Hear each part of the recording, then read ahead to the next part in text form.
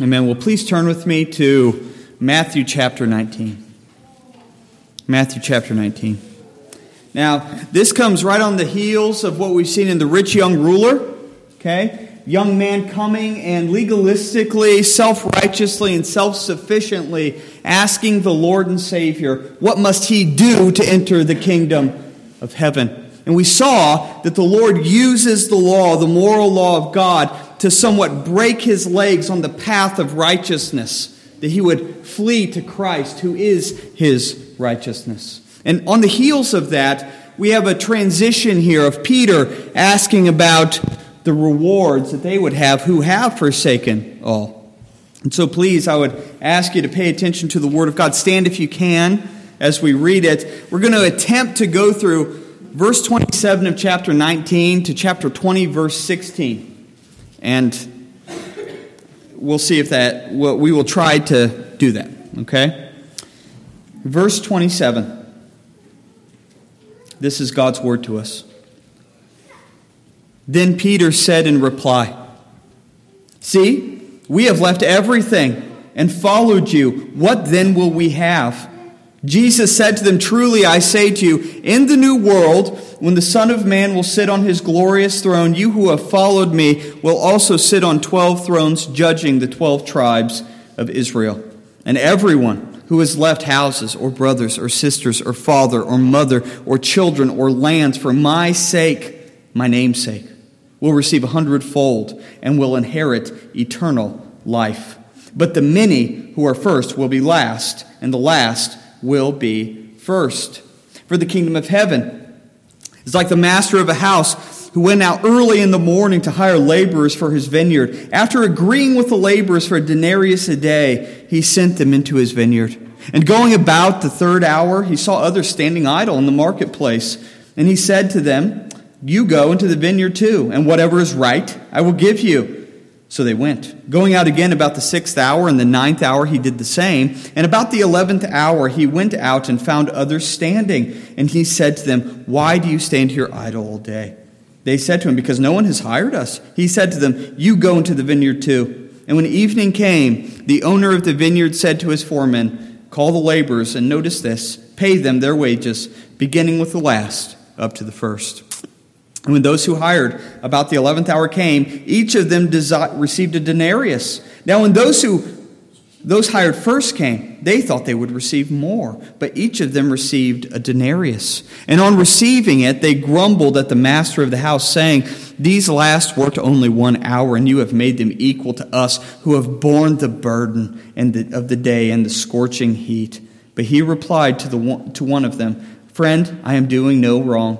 Did you not agree with me for a denarius? Take what belongs to you and go. I choose to give to this last worker as I give to you. Am I not allowed to do what I choose with what belongs to me? Or do you begrudge my generosity? So the last will be first, and the first last.'" Please pray with me. Father, this text is difficult for me to work through and outline. And God, I just pray that you would do what you promised, God, that you would build your house through your word. I pray that you would help the gospel to be on my lips, God, and in our hearts, that we would see the true grace of Jesus Christ in offering rewards to sinners who deserve no such thing, and that we would use them appropriately as good encouragements to abandon the world, but also, God, that we would be warned against the deceitfulness of our own hearts, viewing them in a way that's meritorious in some fashion. God, please bless us. Help me in Jesus' name. Amen. You may be seated.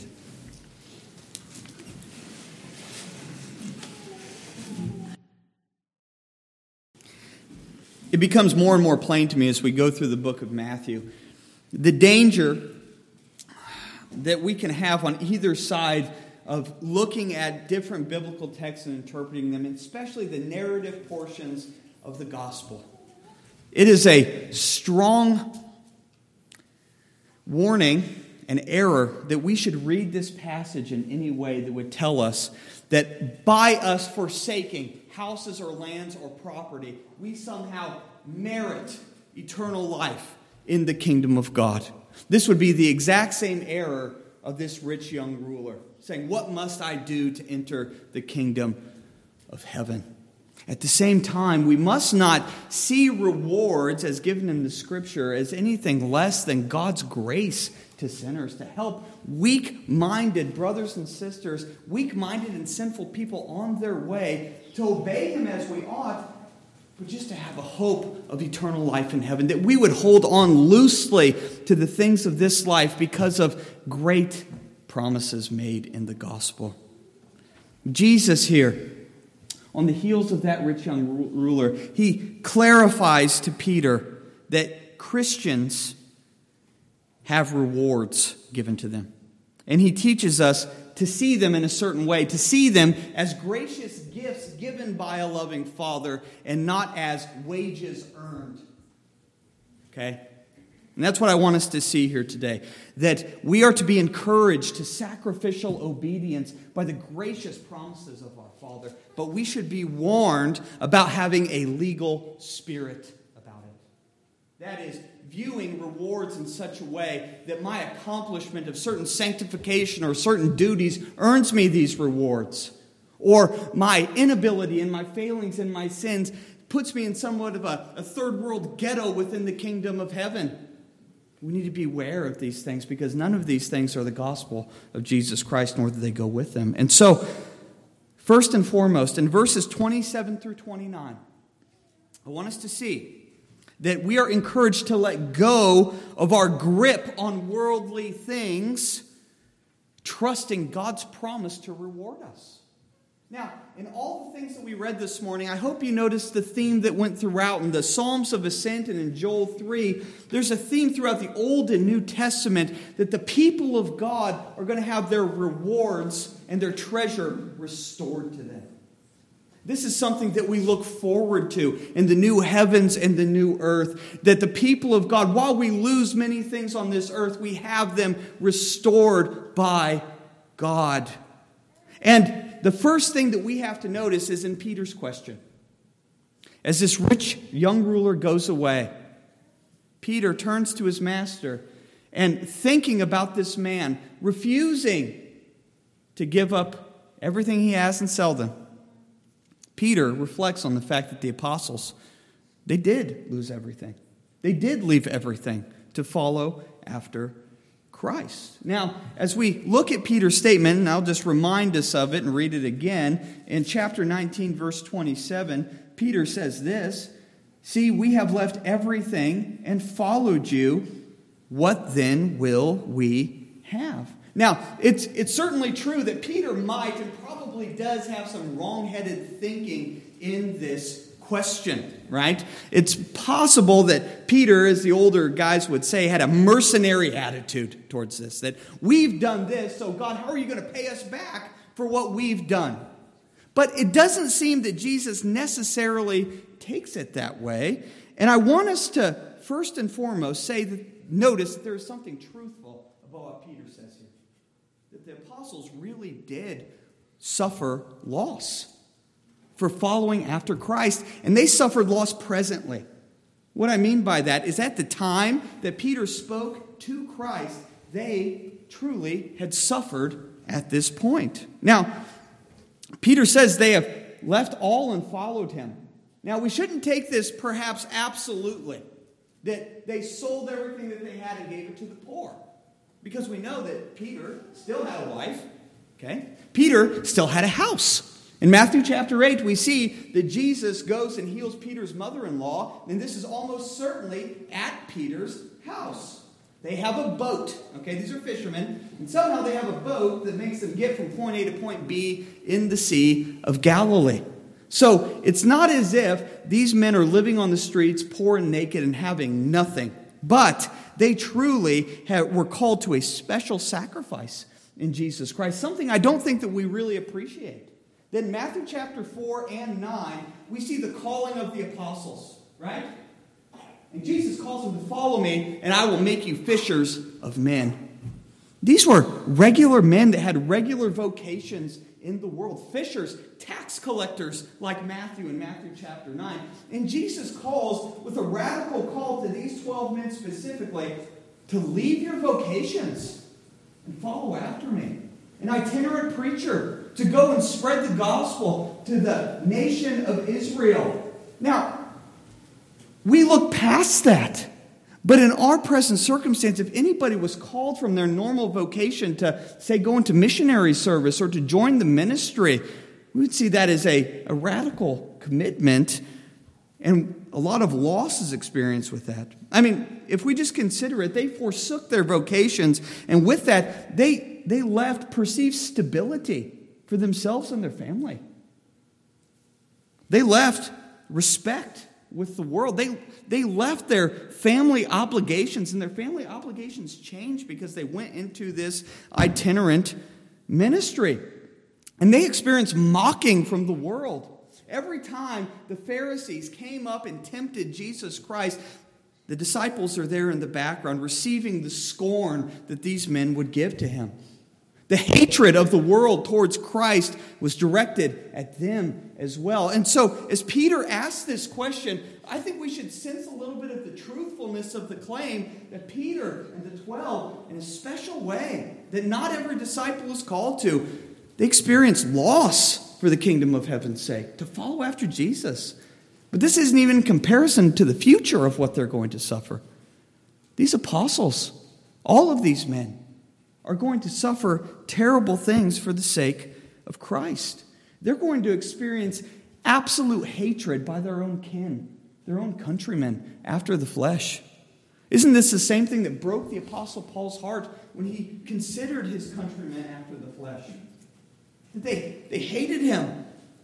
And the same with the 12. All of them would experience fear at the crucifixion of Jesus Christ, so much so that they go into a room and lock the doors to hide themselves in fear of the Roman government and the Jewish Sanhedrin. All would suffer mocking. And as we go into the book of Acts, every single one of these men experienced beatings. And that's not something we think about. Again, when we read through the Bible, we read that the apostles were brought forth and they were beaten. Can you imagine such a thing taking place? That a group of men drag you somewhere and they take rods and they beat you for what you profess in your religion. All would suffer not only just beatings and mockings, but imprisonment, shame. And 11 of the 12 of them will be martyred, brutally murdered for their faith. These 12 men, we should see the truthfulness of Peter's statement in question here. They truly had forsaken all to follow Jesus. But as we consider the great suffering of the apostles, what's kind of implicit in our text is it's not just the 12 apostles that are called to suffer when we enter into the life of faith in Jesus Christ. All Christians will experience great suffering. Even Philippians chapter 1 says that God grants us to suffer. He graces it to us. He graces Christians to suffer. All of us are called to forsake the world. All of us are called to forsake the world. And this apostolic connection, the apostles forsook everything and were persecuted and slandered. We see this apostolic connection in 2 Timothy chapter 3. If you'll turn there with me. It's a familiar text to us.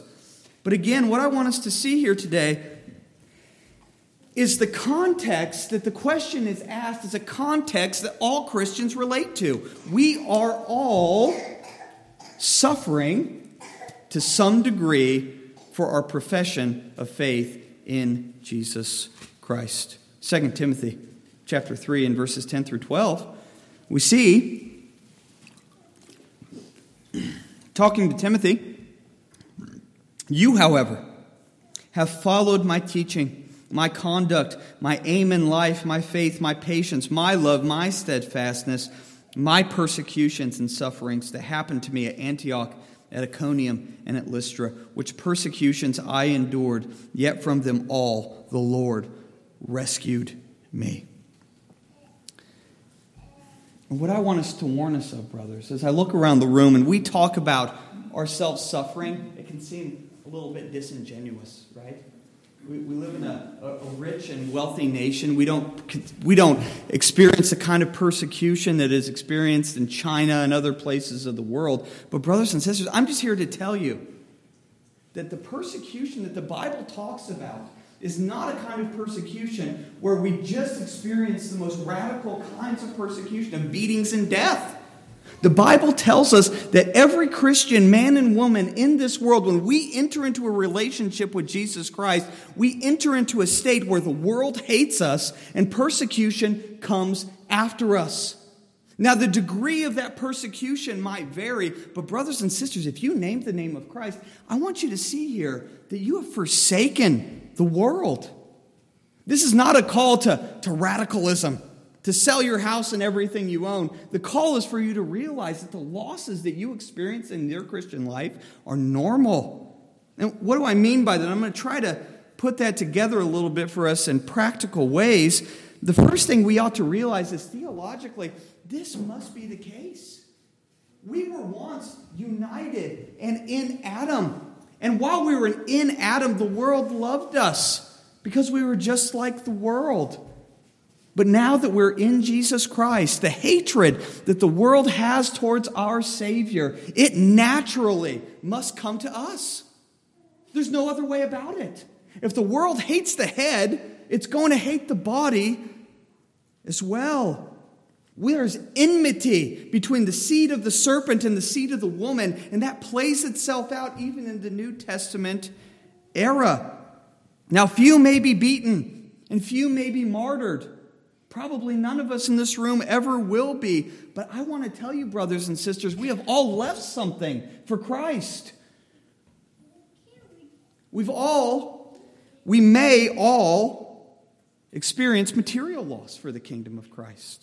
Now, while we might not have our houses seized by the government, I want us to realize in small ways, because of our decision to follow Christ, there's a loss of wealth that happens to many of us.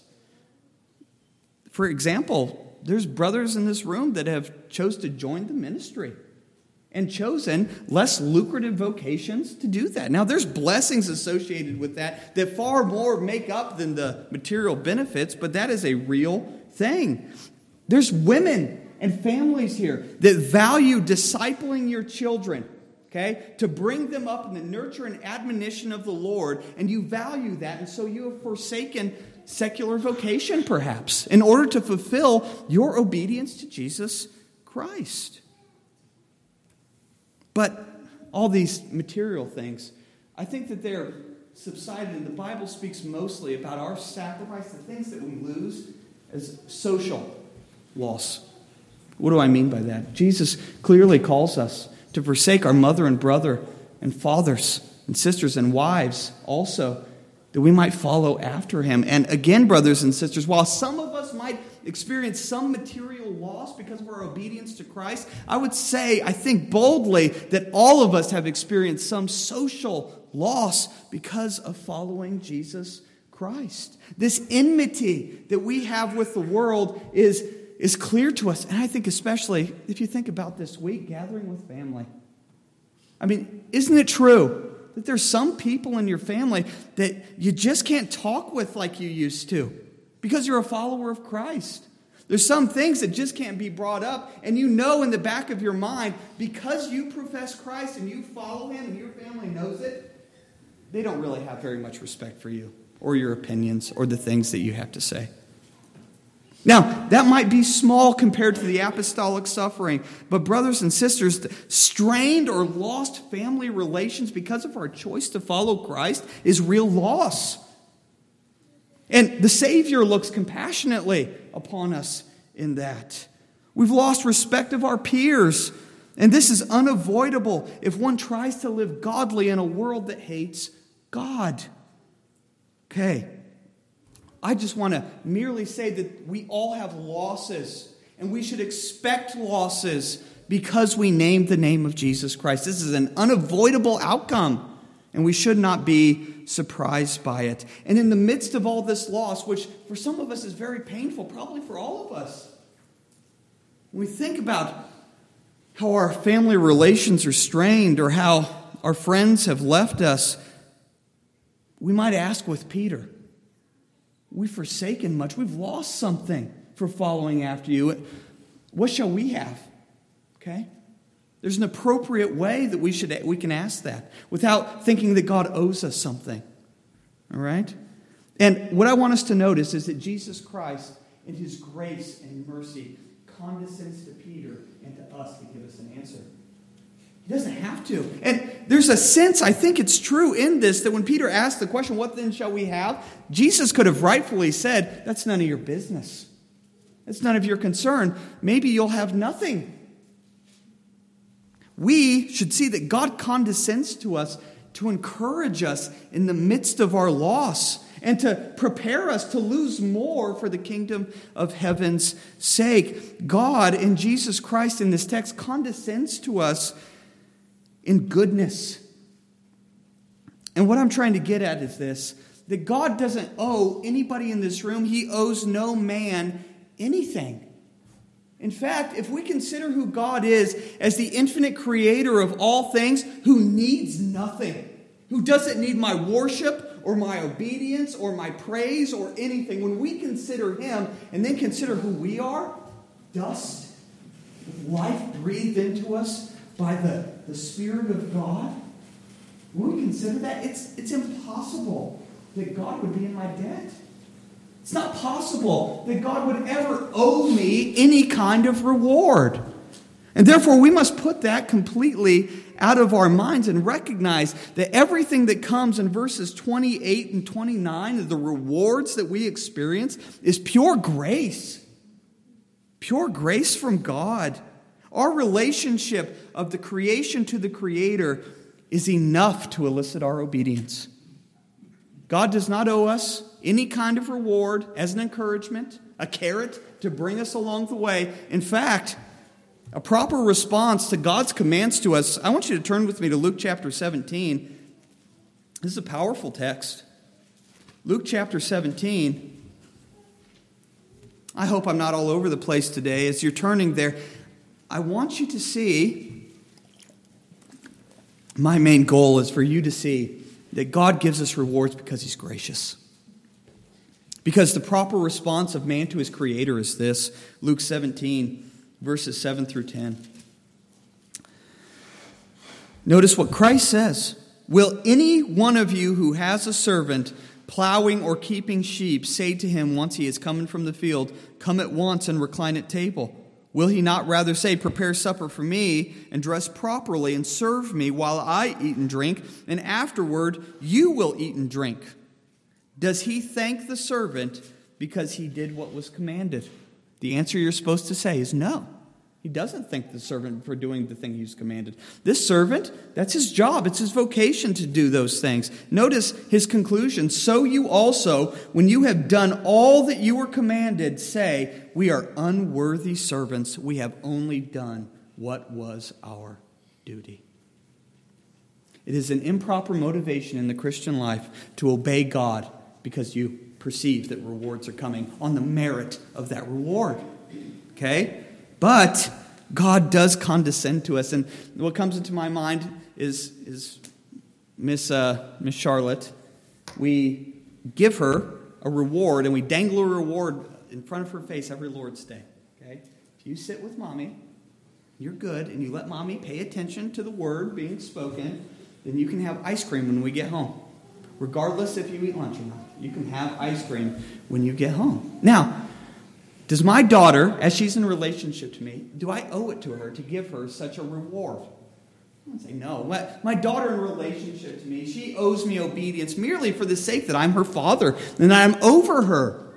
But in grace, trying to elicit a growth in my daughter and a willingness to forsake her crazy brain for an hour a week, we give her a reward. And our Father, he does the same thing to us. In tenderness, he bows down to us and says, I know that you've suffered loss and that you sometimes are weak in faith to believe that I'm good. I will offer you good rewards to encourage you in the path of obedience. Our Father knows that we are dust, and he helps our weakness by promising rewards. Now, what these rewards are going to be talked about in verses 28 and 29. Now, I want us to see that there's a great reversal of the loss that we experience in this life. We lose material things. We lose social things. The things that are dearest to us in this life are at risk of always being torn away because of the gospel of Jesus Christ. Friends and family forsake us. Mother and father can cast us out on the street. And these great losses are reversed in the rewards given by Christ. Now, I want us to first notice that in verse 28, we have what seems to be rewards given to the apostles alone, or a specific focus on the apostles. When Jesus says, "Truly I say to you, in the new world, the regeneration, the new heavens and the new earth, when the Son of Man will sit on his glorious thrones, you who have followed me will sit on 12 thrones, judging the 12 tribes of Israel." And it is certain that the apostles themselves are going to have an elevated honor in the new heavens and the new earth. The 12 foundations of the city are laid by the foundations of the apostles. But I am not convinced that we should take verse 28 as only talking about the apostles. Because there are many, many promises in the Old and New Testament that says that believers are going to reign with him. In Revelation, we are told that we are going to sit on his glorious throne. All believers are going to sit on his glorious throne. In 1 Corinthians 6, we are told that the saints are going to judge the world, right? And so, in my own weakness, I'm going to apply all of this universally because I think that it would be helpful for us, okay? And it may be that verse 28 has a specific apostolic application that I don't quite grasp, but I want us to see the universal reality of these things for all Christians, okay? And the first thing I want us to notice is that Jesus Christ, as he condescends to us to give us encouragement to obedience, he gives us rewards that we have presently in this life. Now, Matthew doesn't make that clear. If you look down at verses 28 and 29, you see that Matthew sets everything, and you could read it in such a way that this would all be future-oriented. That is, in the new heavens and the new earth, we're going to sit on thrones. We're going to receive houses and mothers and lands.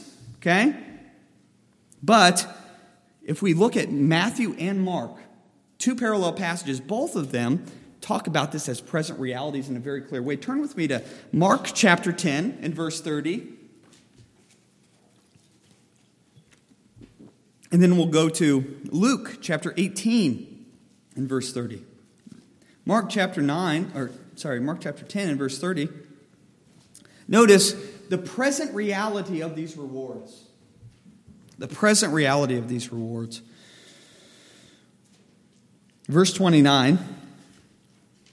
Jesus said, "Truly I say to you, there is no one who has left house or brothers or sisters or mother or father or children or lands for my sake and for the gospel." Notice this strong language. "Who will not receive 100-fold now in this time, houses and brothers and sisters and mothers and children and lands with persecutions, and in the age to come, eternal life." See how Mark clearly divides and bifurcates this present time, these are the rewards you'll have, and then in the age to come. And the same thing is said in Luke chapter 18. Luke chapter 18. As we consider how we are to interpret the rewards given by us by Jesus Christ, the analogy of faith here is very important. As we compare Scripture with Scripture, we see in Luke chapter 18, and again, verse 29 and 30. "And he said to them, Truly I say to you, there is no one who has left house or wife or brothers or parents or children for the sake of the kingdom of God who will not receive many times more in this time and in the age to come eternal life."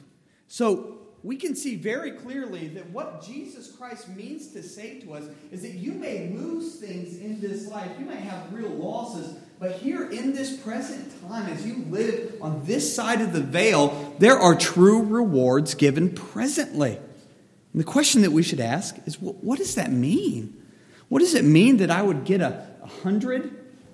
Now, if you're just going to think, well, Jesus worth 100-fold of wives, children, lands? It seems to be very strange language if we're to take it literally, and we might even come across thinking that this is some sort of hyper-charismatic doctrine that we're going to actually receive health and wealth unendingly in this present time if we follow Jesus Christ. But this really isn't the case at all. And I hope to show you very clearly that what Christ tells us is a great blessing to us. So there's two possibilities that we can talk about here. The first is what's taken by the early church almost with one voice, that these blessings are not physical blessings, but spiritual blessings given in the present time. That as we consider we've lost land and material things of wealth, we have gold, we have faith that is like gold that is more faith that is more precious than gold in our souls. We have the joy of the Holy Spirit and communion with God that is worth more than anything that we could have. We have the blood of Jesus Christ that is more valuable than all the silver or gold or the traditions received by the fathers. We have justification, adoption, sanctification, and redemption, repentance of sin given to us. And all of these things can be seen in a spiritual way. But I really think that what Christ is pointing at is physical. And that we may be called to let goods and kindred go, and we receive blessings in this life through the church that is given to us, through the people of God given to us. Now, I want to point that out. Notice that Jesus Christ has kind of two classes he talks about. There's lands, there's material things, but there's also family, this social relationship. That we gain family that we lose in the church of Jesus Christ. Now, turn with me to Jesus Christ's own words in Matthew chapter 12. Matthew chapter 12. What reward shall we have? Well, Jesus Christ tells us that anybody who has forsaken social things will receive 100-fold in this time. Notice what Jesus Christ says. Verse 46, while he was still speaking to the people, behold, his mother and his brothers stood outside, that is, physical mother and brothers, asking to speak to him. But he replied to the man who told him, who is my mother and who are my brothers? And stretching out his hand towards his disciples, he said, here are my mother and my brothers, for whoever does the will of my Father in heaven is my brother and sister and mother. And the question that we have is, do we truly believe that when we are forsaken by our physical family in this world, that those who are united to through faith in Jesus Christ, we really have true family given to us? We could think further with this.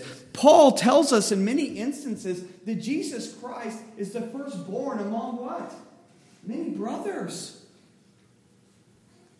In Hebrews chapter 2, it is said that Jesus Christ is not ashamed to call us brothers.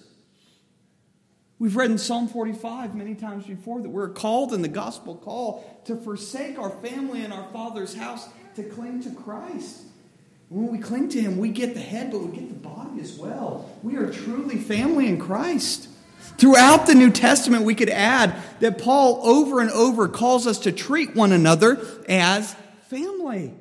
The clearest thing that comes to my mind is 1 Timothy chapter 5. 1 Timothy 5, where Paul, almost in an offhanded kind of way, says, do not rebuke an older man, but encourage him as you would a father. Younger men as brothers, older women as mothers, younger women as sisters in all purity. Brothers and sisters, when we come together for our Thanksgiving meals in our physical families and we feel that tension and that stress and that loss that we experience, and perhaps we even say in our hearts, is the gospel worth it? Is it true that I experienced this loss? We must try to conform our minds to the fact that in the church we are given true family.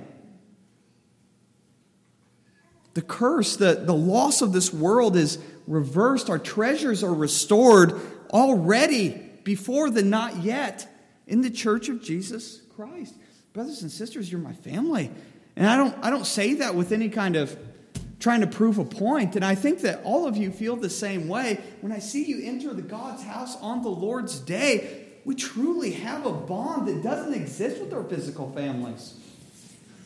We've had to make very difficult decisions, me and my wife, about our will, who the girls are going to be left to if something were to happen to us. And I would say with all boldness that we don't consider our physical family really to be an option. You're our family. We're willing to give our children to you. And I think that that's mutual here. And we should see that and recognize the great reward that God has given to us, that we'd be encouraged to hold loosely onto this world, even our social relationships, because we really do gain more in the church. But even with material blessings, this is reversed. Now, this is, again, when we talk about material things given to us as a reward, we get a little bit allergic, like Brother Joey would tell us. But the church is meant to give stability to those who would suffer loss, right? And the thing that we would see in the New Testament is an almost striking literal application of this. Turn with me to Acts chapter 2. Acts chapter 2. Now, this is a peculiar situation that happens over and over in church history where there is great persecutions and people have their houses, their property seized. This is what's happening in the early church. The Jewish people, they come to Jesus and their families forsake them. And as I understand it, even funerals were done for those who came to Jesus Christ. They lost their families. They lost their home. They lost their inheritance as Jews. But here in Acts chapter 2, notice how that great loss is reversed, a present reward in the gospel. Notice verses 44 and 45. And all who believed were together. And notice this language, and had all things in common. And they were selling their possessions and belongings and distributing the proceeds to all as any had need. Now, we ought not to read that with such skeptical eyes that we only see like communism or capitalism there. That's not the point of this text. The point is that the people of God loved one another so much as real, true family that they were willing to give what they had to make sure their brothers and sisters were taken care of. And in chapter 4, we read the same thing, except for I think that the language is even stronger. Chapter 4 and verse 32, again, these reversals, these blessings coming upon the people of God in the present age. Now the full number of those who believed were of one heart and one soul. And notice this, and no one said that any of the things that belonged to him was his own. But they had everything in common. It didn't cross the lips of anybody that that's mine, you better stay away from it. Okay? Rather, there was open doors, open houses. Brother, you need something, come and get it. Right? And again, brothers and sisters, listen. When we consider this text, that is the relationship that I experience in Redeemer Covenant Church. As far as I can understand it, I know that there's open doors. If we need a bed, we need a house, we need money, that you all are there for us. And I hope you feel the same towards your brothers and sisters. But the point is this. Jesus Christ, when he talks about the rewards that are given to us, there's present realities to that. And they are gained spiritually, of course. But even materially in the church, we are given great blessings. Great blessings in the church. And these present blessings are a great encouragement for us to not cling so tightly to the things of the world, that we'd be willing to suffer the loss of them, knowing, as Hebrews chapter 10 tells us, that we have a better possession and an abiding one. But these temporal, present blessings that come upon the people of God in the midst of their loss, these are a foretaste, brothers and sisters, of the eternal blessedness and peace and rewards that all believers will have in Christ. Only a foretaste. And that's because in the gospel, as we've used this language, we have the already and the not yet. That Jesus in his kingdom has truly come and instituted the kingdom of God even on this earth, and it's spreading and growing. And there's blessings that enter into this present life because of it. But in the age to come, it will be full and manifest and free. I just want you to think about the blessings that we have eternally. At our death, our physical death, we might be concerned that death is a punishment because it was given in the garden as a punishment. But for believers, I want to tell you very boldly that death is transformed into a blessing for believers, an eternal blessing. And this is what I mean. Heidelberg Catechism says, and truly, that death is the abolishing of sin in the believer. And think about that with me. My body is the presence of sin and death in this world. And it's only at my death that I will be in glory. And as Hebrews 12 tells us, with the righteous made perfect. My physical death in this world, there is an eternal reward and blessing that God is abolishing the body of death and setting me free from the presence of sin forever. What a wonderful eternal reward to think about. That begins in a moment, and how that should encourage us to hold loosely on the things of this life. Oh, brothers, more than that. We're told the apostles are going to sit on 12 thrones judging the 12 tribes of Israel. As we've said, 1 Corinthians 6 tells us that the lot of believers, we are going to be raised to such an honor that we are going to judge the world and even angels. Now, what that judgment means, I don't really know, okay? I don't know if that means that there's going to be some sort of human government set up still in the new heavens and new earth, and there's going to be judgment there. Or, as some commentators, and I think this is perhaps what's being talked about, is just as the Queen of Sheba, the Queen of the South, was risen up to give judgment over the cities of Judah and Jerusalem, right? Because she saw the wisdom of Solomon. She's going to be a judgment to them. Believers are going to be a judgment to the world. Those who believe the gospel are going to function as a judgment. I'm not really sure.